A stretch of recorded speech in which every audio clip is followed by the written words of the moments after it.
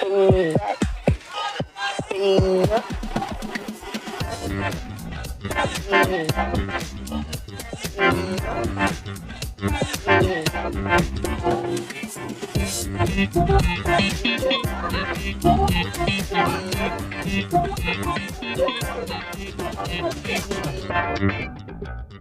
welcome everyone to another edition of the Tom and Perry Music Show. And I'm Perry Dedovich, and I'm here with Tom Griffin. And tonight we're going to talk about Squeeze, some songs by the pop group Squeeze, right? Yes. Oh, yes. And also we're going to talk about some movie songs that... movie songs, yes. Right. These are like when you hear the song, it reminds you of a movie. You know, it just takes you that way. And we're also going to have a live look back. Yes, sir. Right, Tom? You sent me a nice video of Emmylou Harris singing a song. I believe it was a Chuck Berry song. It was a Chuck Berry song. Yep. Now, we're going to have some good stuff tonight, Perry. It's going to be a great show. Yeah. Also, you have a couple of trivia questions, and I have a couple of trivia questions of my own for you, Tom. Stop it. Are you kidding me? I kid you not. I'm excited. I'm a little alarmed. I'm a little nervous, but I'm excited. Why? Because it's been a few weeks? It has been a few weeks. That's okay. Everything's going good. So, as far as the Squeeze, I love the group. I love the group Squeeze. Absolutely, they're a great pop group. You know, Gifford and Tilbrook are like Lennon and McCartney to a lot of people. Absolutely, right? And they play with a lot of other people, and they always add a nice quality, especially Chris Difford's low voice. Oh, it's spectacular. Yeah. Yep. What are a couple of your favorite Squeeze songs? Well, Perry, I have to tell you, my absolute favorite Squeeze anything is Argy Bargy. The classic Argy Bargy. What a great record. Goodness. Yep. It's just, and me and my friends were so into like that new wave stuff of like, late 70s, early Joe Jackson. We were totally into it. But Squeeze seemed to be like the more pop. They were pop. Exactly. They were more pop. They were more accessible. They got really popular, but Argy Bargy. Now, everyone knows the big hits on Argy Bargy, Pulling Muscles from a Shell and Another Nail in My Heart, all those. That's one of my one of my top Squeeze songs. Right. And then there's If I Didn't Love You, I'd Hate You. I mean, oh my God. But there's some really cool album cuts. Perry, do you remember the song Misadventure? I've had all the records. I had Cool for Cats. I had Argy Bargy, but with Misadventure and her mates. I couldn't tell you the album cuts. So give me a little bit of it. I'm cheating because I just listened to it again today. With Misadventure and her mates. Misadventure and her mates. Yeah, I've heard that. Yep. Okay. So that song, what was the other one? Oh, there's this other excellent song. I Think I'm a Go-Go. Do you remember that song? Yep. Oh my goodness! So when that was a quirky pop song. Yes, it was. And it's funny because the whole album was filled with songs like that. It had the big hits, but they were all in a poppy vein. No 5 or 6 minute songs, no anything like that. They were very poppy. Excuse me. On Argy Bargy, was Jules Holland still the keyboard player? Absolutely. Yes, he was there. He left, I believe, a year later. They said either a year or 2 years later, but he has a couple of co-writes. The whole album's written by, Difford and Tilbrook. Tilbrook, yep. But he does have a couple of co-writes. So when this album came out, of course, they toured. So they come to, I have to tell my Squeeze show story. So they're going to play in Rochelle Park, New Jersey, right outside New York City. Are you kidding? They're going to play in this Rochelle Park. It was this little club, Perry, called The Hole in the Wall. Oh, wow. Now, yeah, I've been there. There was actually a hole in the wall. Exactly. Right? It was literally a hole in the wall on Route 17, tiny little place. So we get tickets to see Squeeze. I saw a couple good shows there. I saw B-52s there. And, they always catered to that like level of band. Not huge bands, but like bands on the back up. then there were those kind of clubs in New Jersey. Exactly. Yeah. Almost like stepping stones, like this band is going to be huge, but they got to start somewhere. Those kind of bands. So what year was this? This is when Cool for Cats, when Argy Bargy was out? Exactly. So Argy Bargy came out like winter of 1980. So this was the spring of 1980. I remember because we were all wearing denim jackets, of course. So we all pile in the car. There's and 4 of us. Cigarettes. Of course, man, rolled up in your sleep. But anyway, so we all pile in the car. We drive there, and numerous substances were consumed. Barry, you know the era.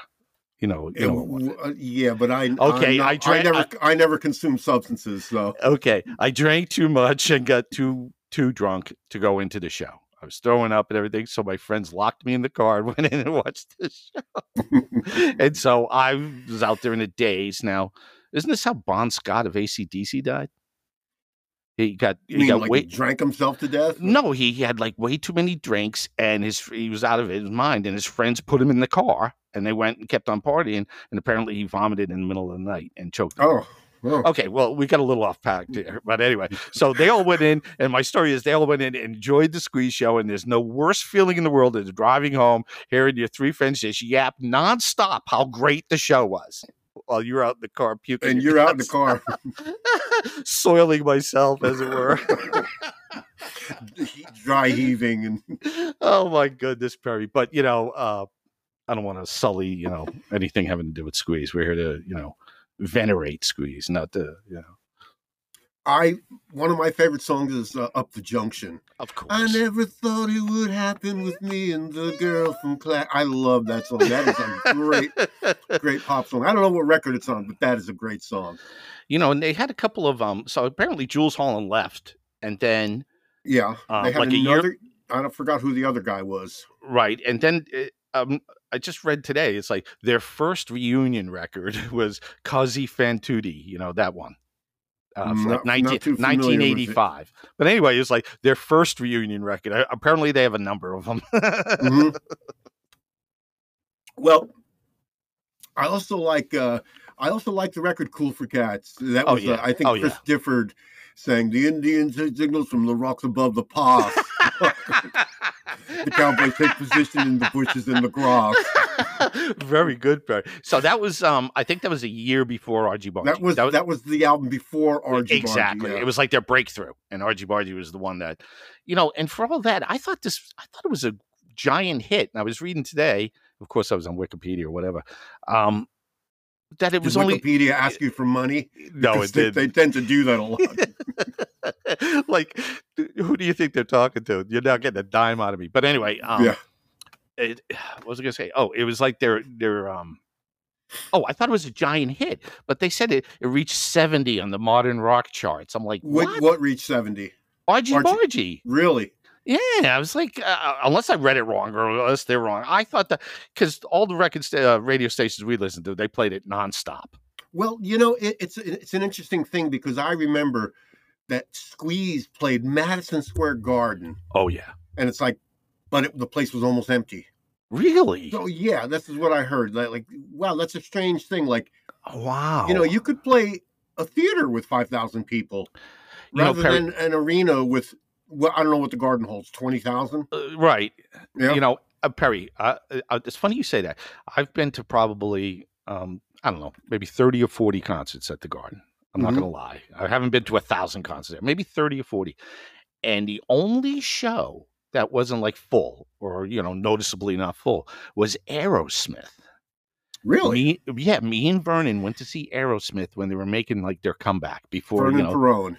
Yes, Vernon, our mutual friend, the music god, Vernon Perone. We went to see it, Aerosmith, and it was like they toured before that record came out, Permanent Vacation, 1987. So we saw them like, I guess they finally got themselves together, and they were back touring the full original band.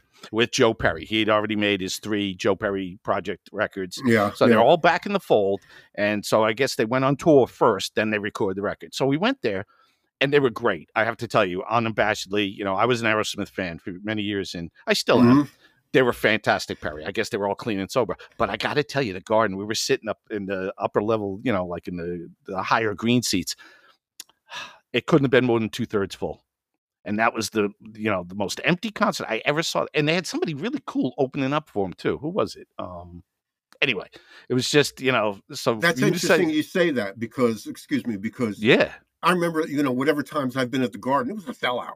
Absolutely. It was a sellout. You're fighting to get in there, man. Yeah. Lining up for the bathroom. I mean, the whole 9 yards. But, you know what, Perry? It might have been a better concert for that, to tell you the truth. Yeah, maybe.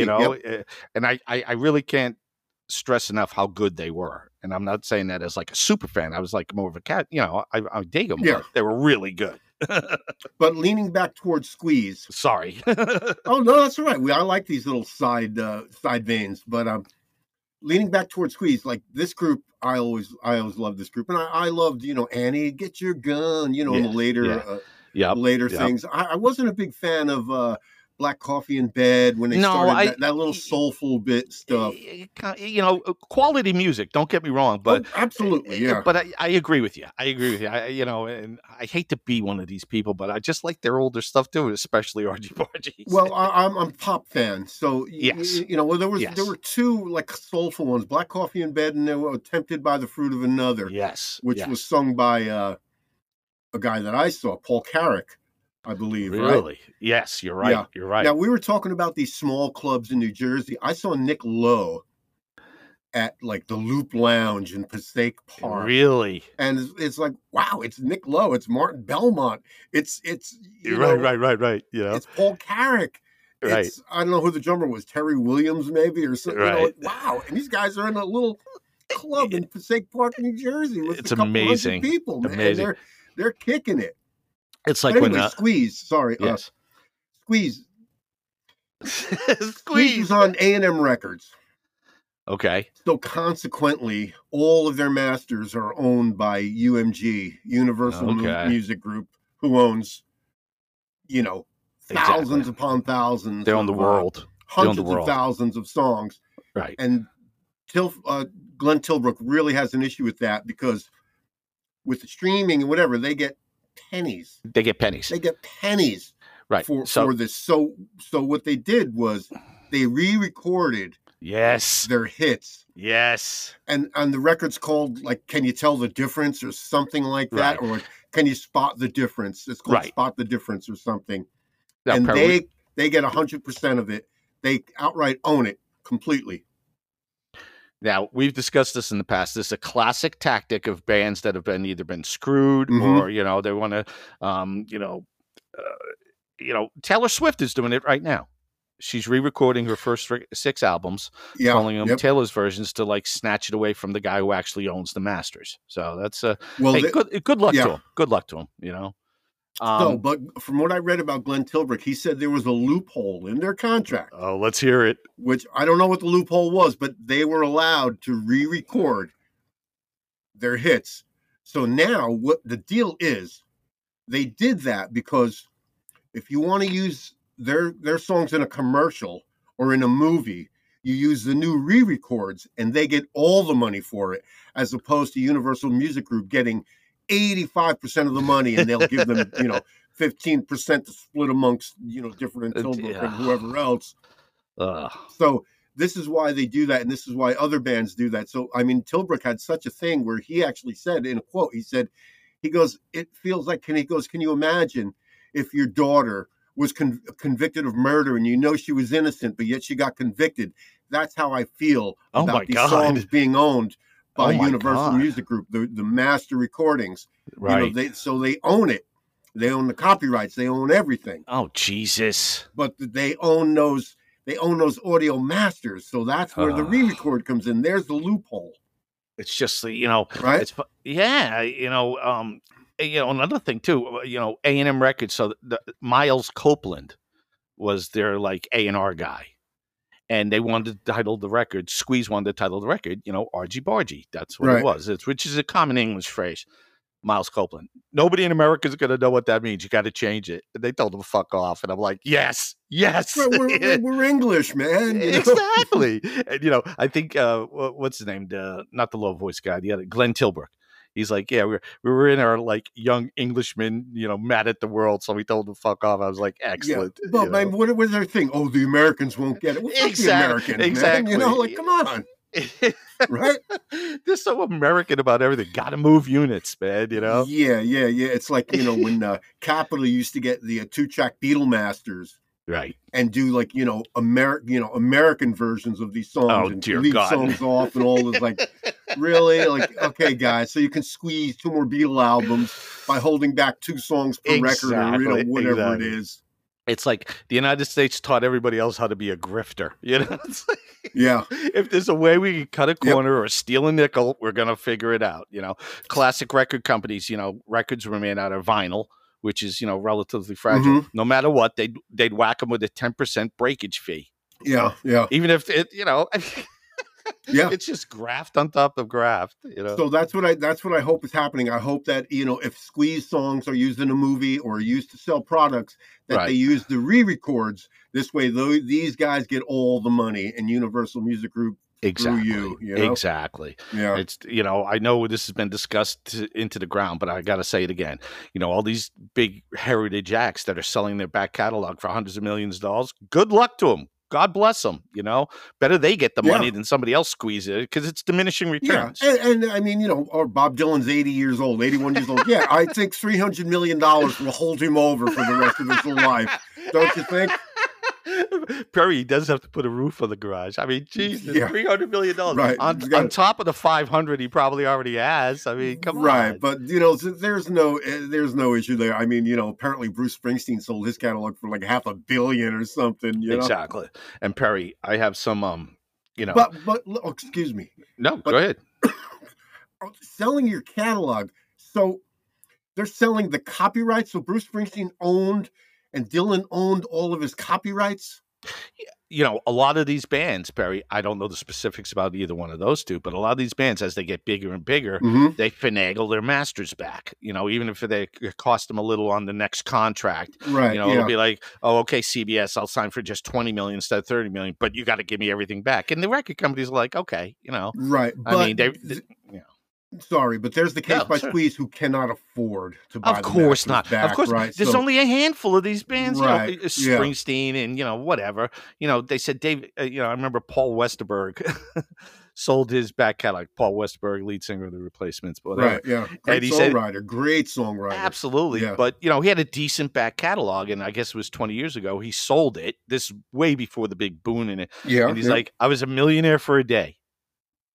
That's what he says. He wouldn't tell you how much he got. He's like, what did he mean by that? Well, he probably got, over $1 million for his back catalog. But then he's like, then the tax man came, the manager came, and I had to buy a house for the family. So, debts, so who knows what he actually cleared. But I got to tell you, if Paul Westerberg got $1 million for his back catalog 20 years ago, he was doing great, because. See, there's the thing, too. He has written so many great songs. Oh, yeah. I mean, they name movies after these guys' songs. There's a movie called Can't Hardly Wait. I mean, where did they get that idea from? Wasn't there an issue with Tom Petty apparently came up with A Rebel Without a Clue before Paul Westerberg? Like, was there a thing, or did Paul Westerberg have it first? It's the other way around. Westerberg had it first. Yeah. Westerberg had it first. Then he went on tour with Petty, and then Petty has the song. Oh, okay, yeah. You got to connect the dots. We're not all saints. Hey, it's just a line, man. Exactly. It's like saying "keep on trucking" in a song. Well, you can't say that because I said it on my record. Exactly. Right? Yeah. A lot of these things are inadvertent, and surprisingly, what people don't realize is that they're usually settled amicably. They either just give the person the credit, or moving. Like that big Rolling Stones and what's her name? What the hell's her name? Katie Lane. Katie, what's her name? I don't know. She's a folk singer from Canada. Oh, damn. Katie Lang? Yeah, that's it. She had a song that the Stones, the melody's exactly the same. Oh, I heard about that. Yeah. And they gave her a co-write. Of course. Right? And it was inadvertent. You could tell it's inadvertent. It's very, I'm not saying common, but it's not like, it's just this melody, and it's very recognizable, and it was very obvious too. So the Stones, graciously, gave her a co-write and everything like that, and she was fine with that.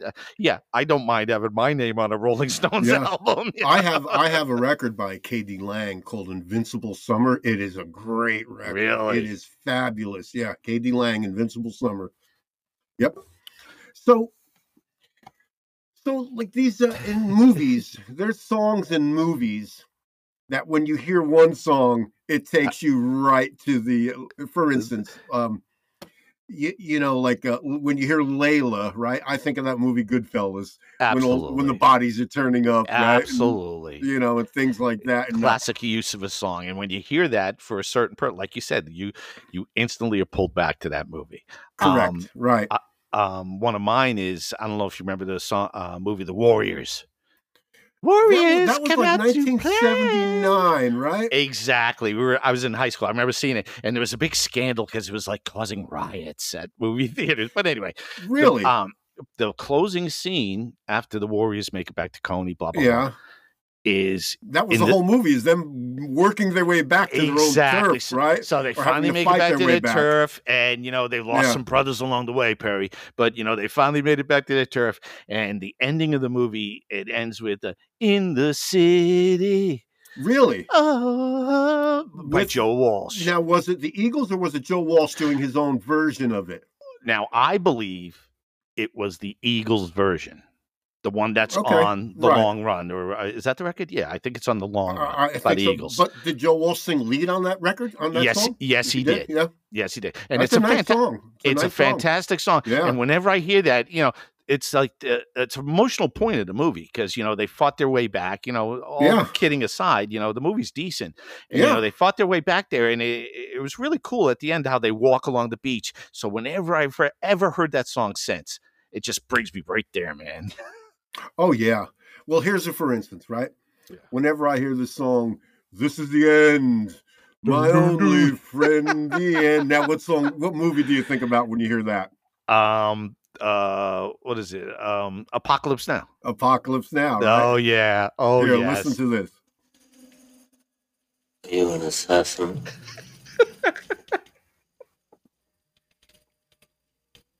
I'm a soldier.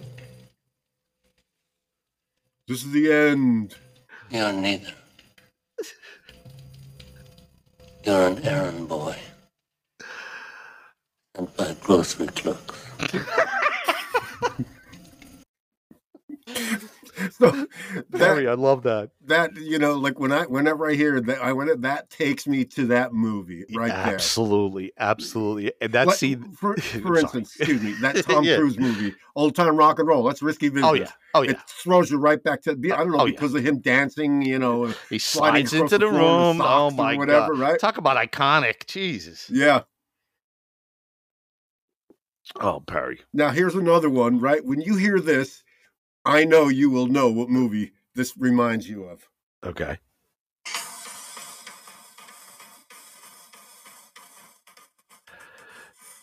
Trainspotting. Absolutely. Trainspotting. So isn't that something? That song takes me to Trainspotting. Absolutely. I should have queued one up for you. I'm sorry. And he wrote that song with Bowie, by the way. Bowie's the co-writer of that song, yeah. Oh, that's a great song. And, that whole movie is hilarious about how they talk about, you know, Iggy's touring. It's like, it's their whole world. yeah. But it's amazing. Like that beat. Yep. You know. And then how many now it can also be abused too. So how many Vietnam War movies made in the 80s had, you know, Fortunate Son in it, you know? It's like, come on. Yeah. I guess the big like Forrest Gump. But I think they used it a couple other times. I mean, it's just too easy to go to. Right. You know? See, when I hear Fortunate Son, I don't think of Forrest Gump. No, you don't, because you're a giant John.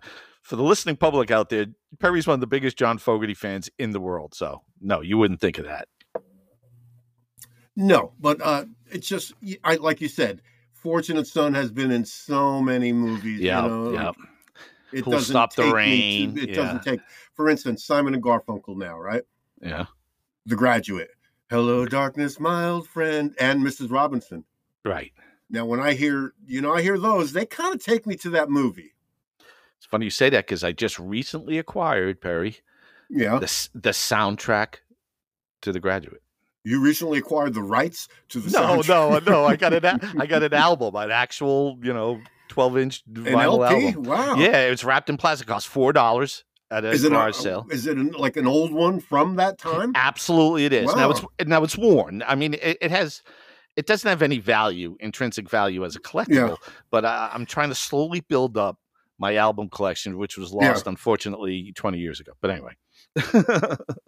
Now, is it like, is it an original one, like with the act, or does it have a Mylar sleeve where it's just like a reprint? And no, it's funny you should say that, because it is an actual original print from that, so it's 20 years old. And the reason why, because it has the insert for the album, which has ads for all the records that are on the label. Yes. Yep. Which all these corny guys, all these instrumentals, Acker Bilk and stuff like that, So so it's definitely from, what was that, 1967, I guess? Mid 60s. Yep. Yeah, because on the sleeve, on that inner sleeve, there's no rock bands. And I saw who was the director of The Graduate? Mike Nichols. Mike Nichols. I saw him interviewed, and he was talking about how he was a cool cat, man. Yeah, he was. Yeah, he's the late great Mike Nichols, and he was talking about the music, and he said, they went to, and he was saying that Mrs. Robinson was supposed to be about Eleanor Roosevelt, like where have you gone, Mrs. Roosevelt? Jesus, like those kind of things. Yeah. And he changed it, but Mike Nichols was like, he goes, I don't understand. He goes, the song starts and he goes, dee, dee, dee, dee, dee, dee, dee. And Mike Nichols was like, what is this, man? Dee, dee, dee, dee, dee, dee, dee. Oh, man. But it's just so infectious. That's a great song. I mean, mean, but and anyway. And Pulp Fiction with that Dick Dale song. I don't know what that song is called, but I don't know what that song is called. It's that's not I always get but I think wrong. Of Pulp Fiction when I is hear that Apache? No, I don't think it's. No, I don't think it's. I don't know what the song is called. I never get the names of those. Yeah, that's what it's called. Yeah, I never get those names, man. Yeah, but you know what I mean. That Dick Dale thing. Yep. I think of Pulp Fiction when I hear that. What's the one where they're dancing? Isn't that Oh no, that's a different song. I think I know what you mean. Yeah, that was what was and that? Also, now when I hear this song by was it Urge Overkill doing the Neil Diamond cover? Yes, that's the song. That's the song. Yeah, where they're dancing. Girl. Yeah. Right, you'll be a woman soon, right? Yeah. Another song that hasn't aged because well. The movies are so great, they kind of almost take the song over. Yes, they do. For instance, I love these Clint Eastwood orangutan movies. Oh, yeah. Every which way but loose. But, all right, granted. Now, Snuff Garrett produced that song. Eddie Rabbitt sang it for the movie. Right. But it's still, every which way but loose. It's a great song. It's great. It's great. The movies are great. That's for like Holiday Road. Lindsey Buckingham for the vacation movie. Yep. Holiday Road. Jack be nimble, Jack be quick. How about this one? Dolly Parton, 925. Those are for the movie, right? Absolutely. It's almost like a spec song. It's like, we need this song with, you got to put the title in the song. Okay, no problem. Right. Yeah. Some people can do that. Dolly Parton. Oh my goodness. Right? Oh my goodness. Dolly Parton. Perry, there's what's your favorite Dolly Parton song? Mine is Jolene. Jolene is probably it. That's probably it. I got to tell you though, we're going to do our live look back later, but there's a clip on YouTube when Dolly Parton played Glastonbury. So it was, I think it was 2016 or 2017. So apparently at the Glastonbury Festival on Sunday, they always have like a giant heritage act.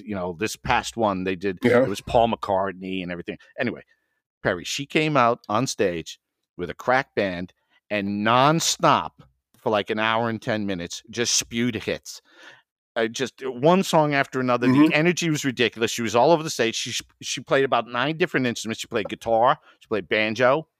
What else did she play? She was all over the place. You can't believe how many great songs she's written. Oh, I bet. Yeah. It was fantastic. Absolutely. Yeah. How'd we get on Dolly Parton? That's okay. It was a little side road, it was a byway. Byway. So, so we have a segment called Live Look Back. Yes. Right, Tom? Yes. It's fantastic. So, and so so Tom and I will go on YouTube and look for live people performing live, absolutely live, not lip synced. Exactly. like on Top of the Pops or whatever, absolutely performing live. Right. So I found Deep Purple playing Highway Star in Japan, I guess for the Made in Japan record. Right. And wow, it was Perry. I've said this a number of times in past shows. Mm-hmm. Some of these clips, some of these performances, maybe I'm naive or whatever. I firmly believe that these live performances that we talk about are sometimes better than the album. So much better. Not so much better. Yeah. Now this is a tremendous song, and the entire band is just, you can tell, you look sometimes at bands, everybody is in top form. They're doing everything. For instance, Ian Pace, he has a 4-piece drum set. Yes. It's amazing what he does with this. And it's just so physical. So he has that one up tom, and his shoulders are just rolling as he just keeps hitting that. It's and of course, amazing. Roger Glover had his big Rickenbacker bass. Yep. Right? Yeah. Now, he didn't always have Rickenbackers.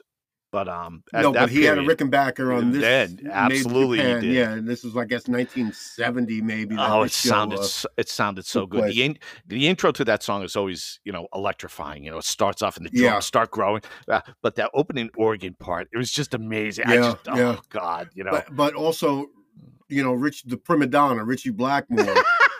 In fact, on this clip, I don't know, for some reason, he had double stack Marshalls, and he takes one of them and moves them to the side for some odd reason. Did you see that? Yeah. Did you? I thought he was tilting it more towards. No, he's one of these guys, like he gets pissed off at his roadies, and all this kind of stuff. But the guy was amazing, man. I mean, he was doing that stuff in the middle. Oh yeah. Like, I don't know what they're called, but like, wow, like this. This guy was nimble, man. Like, what the hell is he doing? But Barry, it's funny because in the comments, like one of the first to second I was reading some of the comments, is like the cameraman should be fired and killed. He missed the greatest solo of all time. I don't know about that. There's the thing too. When I was looking for the live look back, right? Right. Now I was looking and I found Elton John. Right. Playing, I think it was Honky Cat. Right? Yeah. Get Back, Honky Cat. It may have been that. No, it wasn't. He was playing Rocket Man. Okay. He was playing Rocket Man, and it was live. It was live. But the camera only stayed on him. That's why I didn't use it, because that's just poor direction. Exactly. Who are the other guys? Dee Anthony is there, right? Yep.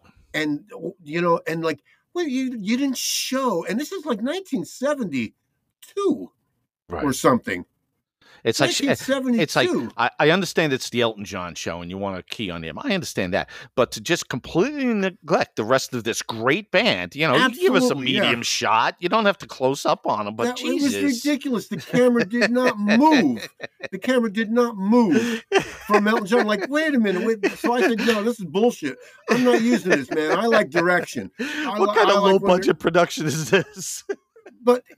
And it was a major thing too. I don't know what show it was on or what, but come on, man. These other guys, and there's 4 other guys there.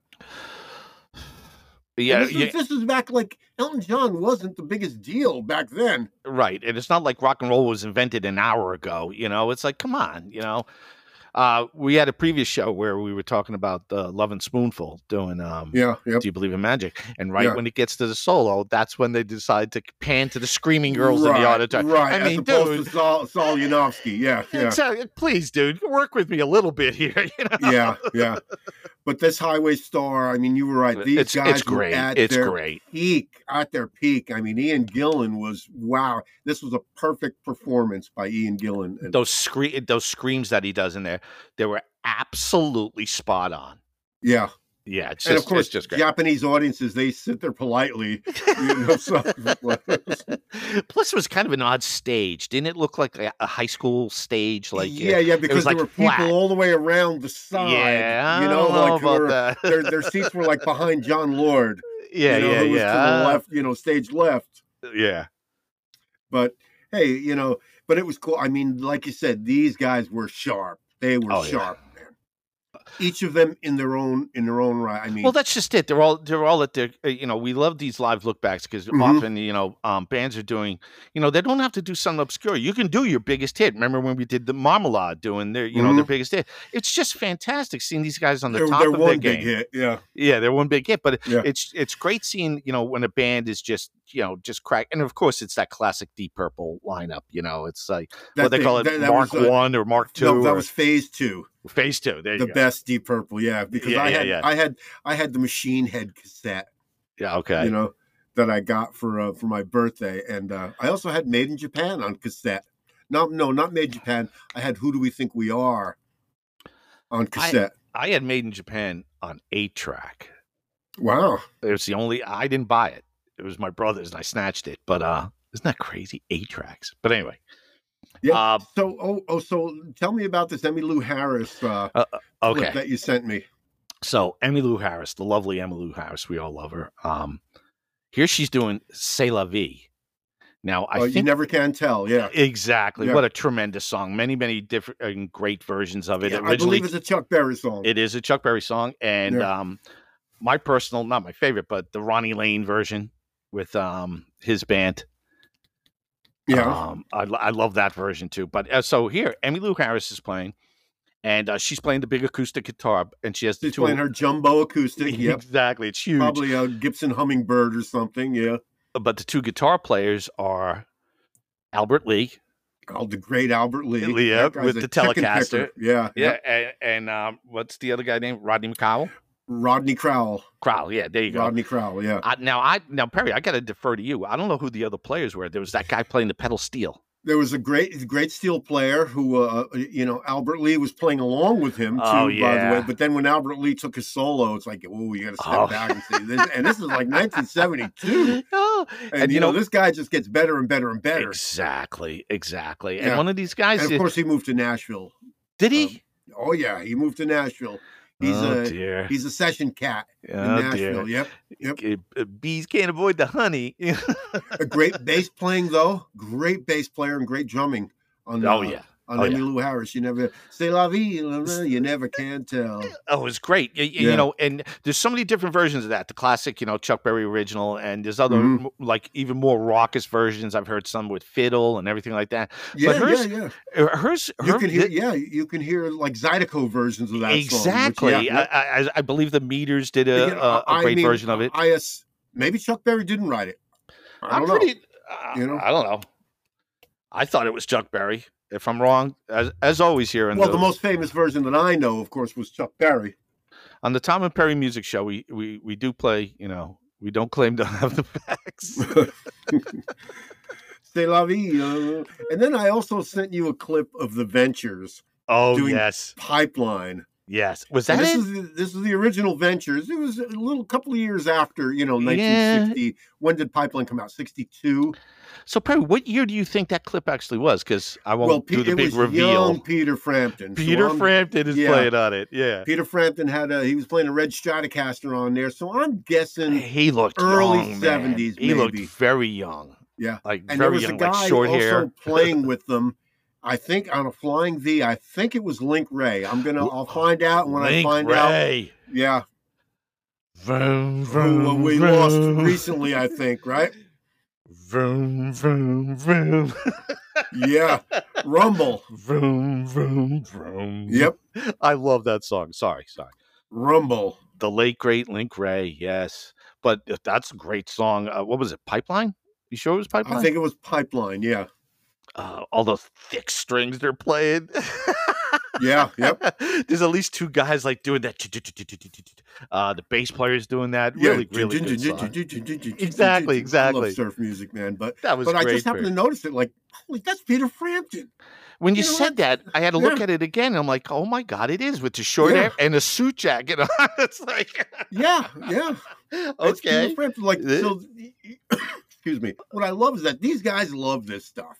Oh, sure. They love this stuff. But I'll find out. I believe it was Link Ray. That was. What do you think the circumstance was? Was that like, do you think it was like a show with them on it and he was a guest, or? I think so, because they were just so beloved. Was this like John Stamos playing with the Beach Boys? Well, it's funny you say that because there was another clip I saw where them doing Wipeout. Okay.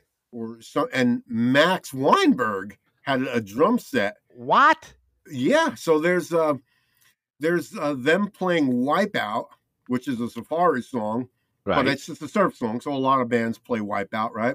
Right. So they're playing Wipeout, and these two guys are matching each other. This, and then Max Weinberg's doing, and they're taking really, fills. Yeah, get out of here. Yeah, you could just look up the Ventures. I gotta check it out. I gotta check it out. Doing what did I say?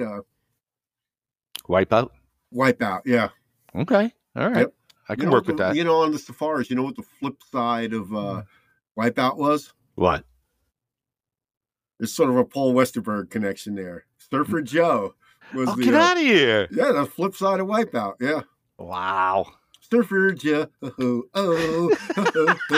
Surfer Joe, poor Joe. The 7-syllable word. That was the B-side of Wipeout, I believe. Oh my God. Yeah. Good stuff, Perry. Good stuff. Yeah. Have you got any trivia questions, Tom? Funny you should say that, Perry, because I have a couple of trivia questions for you. Now, as always, I take my trivia questions from Classic Rock Magazine presents the Ultimate Rock and Roll Quiz Book. Over 1,000 questions. So we've been chipping away at this. Yeah. Okay, so Perry, let's start right off with, I think you'll get this one. Okay. Not so sure, but let's roll. Let me put my glasses on. Okay. Good Vibrations by the Beach Boys. Yeah. 19th Nervous Breakdown by the Rolling Stones. And The Who's The Kids Are All Right were all released as singles in which year?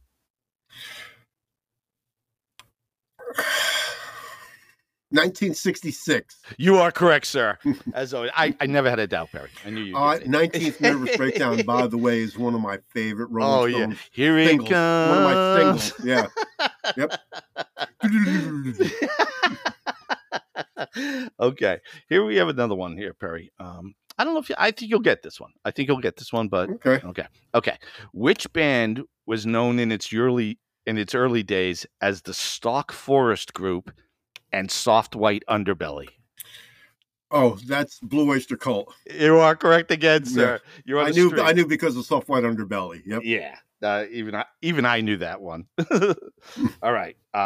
Let's do one more. Let's let's change tack a little bit here. Let's try, all right. How about this one, Perry? I think you'll get this one, but we'll see. Yorma Kokkonen and Jack Cassidy left Jefferson Airplane to form which band? Hot Tuna. Perry, you're scalding. You're steaming. I am there. You know what? We're going to keep going until you. Yeah. Okay. Let's do it. All right. How about this one? In 1982, Ozzy Osbourne was arrested for urinating on which famous American monument? Oh, it was the Alamo. Oh my God. Oh my! Stop the press. Let's roll. Perry's like a human sun. He's just emanating heat. He's so hot. All right. We've run out of questions. No, we'll have one more question for you, Perry. All right. How about this? In what year was Queen's News of the World released? Ooh, I had that record too. Yes. It was the green thing with the robot on the cover. Yeah, with the big monster on the cover. Yeah. I would say 1979. Oh, the streak stops. 1977, Perry. Oh, okay. Wow. That's your first loss in like 5 weeks, man. Well, that's all right. It's a good run, though. A good run. Everybody. I've got a couple of questions. Maybe I can... You'll probably get them. I don't know, Perry. Jagger and Richards wrote a song, As Tears Go By. Okay. But who recorded the song before the Rolling Stones? Oh, I know this one, Perry. Is this like a trick question? Not a trick question. Okay. There was an artist who recorded As Tears Go By before the Stones did it. Okay. Marianne Faithfull. Marianne Faithfull, yep. The only reason I ask was at a risk is because there was another guy, Chris something or other, who released a version of it too. But I don't know if that was before or and after. she was Jagger's girlfriend at the time something like that, or Brian's girlfriend or something. And it's weird because it has this nice Baroque arrangement. It's kind of weird. Yeah. It's a good song, though. Good song. So, Do you have Peter, another Paul, one? and Mary had a big hit with Leaving on a Jet Plane, right? Uh-huh. Can you tell me who wrote that song? John Denver. Johnny Denver, yep. Yes. John Denver wrote that song. Yeah. Sorry, I was just so excited. I knew it. I just blurted it out. I can't build drama, Perry. I can't do it. There was a song, I think, when Wings Over America did, they did a Simon and Garfunkel song. It was called Richard Corey. Really? I wish that I could be Richard Corey. Yeah, I know that song. And live, like on the last verse, they go, wish that I could be John Denver. Really? Yeah. Was that a dig, you think? No, not a dig at all. It was like a thumbs up. Perry, you've always been a John Denver fan.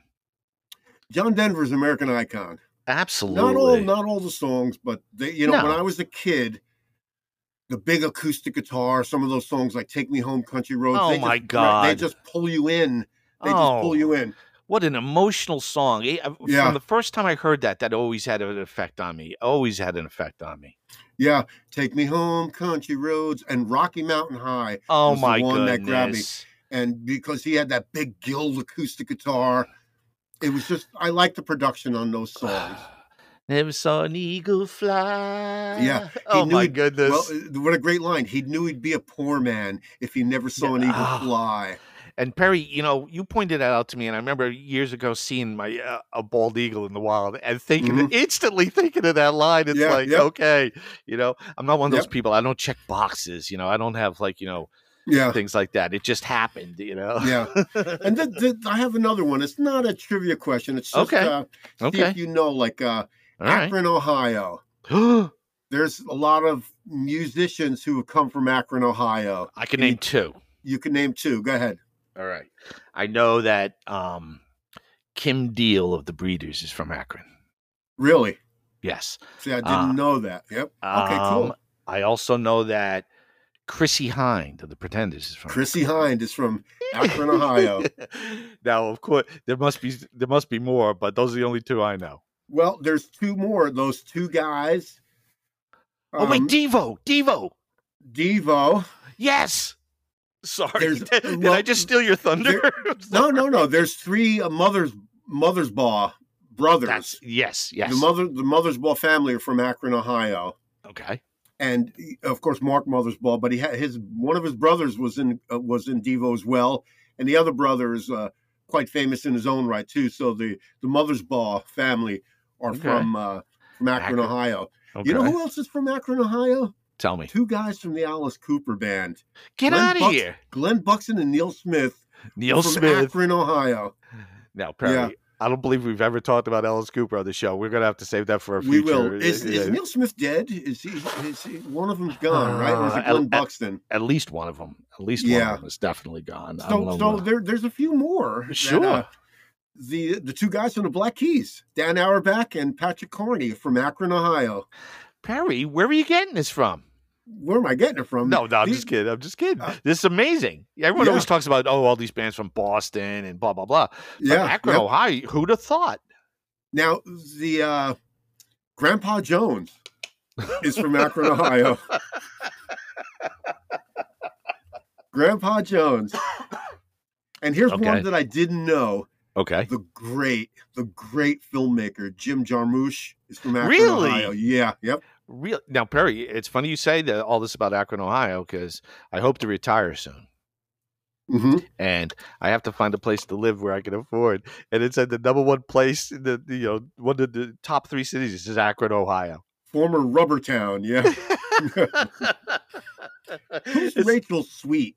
Rachel Sweet was, that's a familiar name. I believe whoever she is, she's from Akron, Ohio also. She was a singer. I can't think of an album or a record, but I know maybe late 70s, early 80s. I'm taking a shot here. Really? Yeah. Yeah, I don't know. I remember hearing the name. It's a great name. That's a rock Jim and roll Jarmusch. name. Jim Jarmusch. This guy is great. What's that movie? Did he make that movie with Harry Dean Stanton where he's down in what's the name of that movie? Excuse me. I don't know the name of all of his movies, but he made the Elvis movie. He was in Sling Blade. Yeah, was he really? Sling Blade. Yeah. He was at the Frosty Cream with the paper hat. when Carl wants, he goes, well, we have French fries. How much you want for them? You know. Stop it. Don't go sling blade on me. Don't go sling blade on me. Yeah, we'll never finish this. How much you want for them? How much you want for that? And Jim Jarmusch, did you ever see the movie he made? I can't remember what it's called. He made it. It was Bill Murray, Adam Driver, and Tilda Swinton, and it was a zombie movie. No, it was a zombie comedy. Oh where, dear! You know, you have to chop the heads off the zombies. Oh goodness! And Tom Waits was in it. Tom Waits played a hermit that lived in the woods, and as all the zombies were, you know, killing the people and whatever, he just watched it all from the woods. He was safe because nobody knew he was in the woods, living in the woods. Oh, good Lord. But it was a great Jim Jarmusch movie. I'll find out. When I find out what it's called, I'll let you know. Okay. And didn't he made some black and white movies, Jim Jarmusch, right? He's you know, he's one of these, I'm not. Didn't he do some of those smoke movies? I'm not super familiar with his work, but I just know of him. He's avant-garde, Barry. Yeah, he's, yep. He makes absolutely interesting movies. Yep. Like that guy, David Cronenberg. Yeah. He makes really odd, disturbing movies, you know, and there has to be a place in the world for that other than these, you know, and I'm not talking about like just, you know, art house movies, you know, some of, you know, what's his name, you know, Cronenberg's movies have been big, you know, but not everything has to be a Marvel movie and cost $300 million. Jesus. Yeah. Sorry. Sorry. That was my little tirade against movies. Sorry about that. One more movie thing too. Okay. When I hear Nancy Sinatra, these boots are made for walking, I think of Full Metal Jacket, right? Oh, yeah. Yeah, right? Yeah. Love you long time, Gia. You got girlfriend in Vietnam? And I think of this, too. Listen to this. You a photographer? No, I'm a combat correspondent. Oh, you seen much combat? I've seen a little on TV. Uh-oh. You're a real comedian. Well, they call me the Joker. Well, I got a joke for you. I'm gonna tear you a new asshole. Well, Pilgrim, only after ya eat the peanuts out of my shit. That's another one for like some of these songs of being here right there, right? Perry, I love that scene. They are seconds away from going at it when what's his name pops in the middle. No. Yeah. Because he was called Animal Mother, right? Yeah. Something like that. Yeah. Yep. Oh my God. Great movie. Oh yeah. But anyway. Okay. So yeah, so I think we had a pretty good show, didn't we, Tom? A great show, Perry. Always enjoyable. We haven't had one in a little while. This was a nice comeback. Yeah, absolutely. Always a good time at the Tom and Perry Music Show. It went fast too. We're at 52 minutes already. We're getting close to an hour. Get out of here. Yeah. I don't do anything for an hour, Perry. No. Let me play our silly little closing theme. All right. All right. And, I like it. And we'll talk to you guys. Talk to you next time. Good night, everybody. Tom, have a good night. You too, Perry. We'll see you soon on the next edition of the Tom and Perry Music Show. Next edition, we're hopefully next week, maybe the week after that, but it's always enjoyable, Tom. Always, Perry.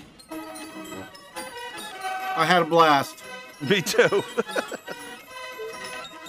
We covered a lot of topics. It was pretty cool. Thank you. Thank you.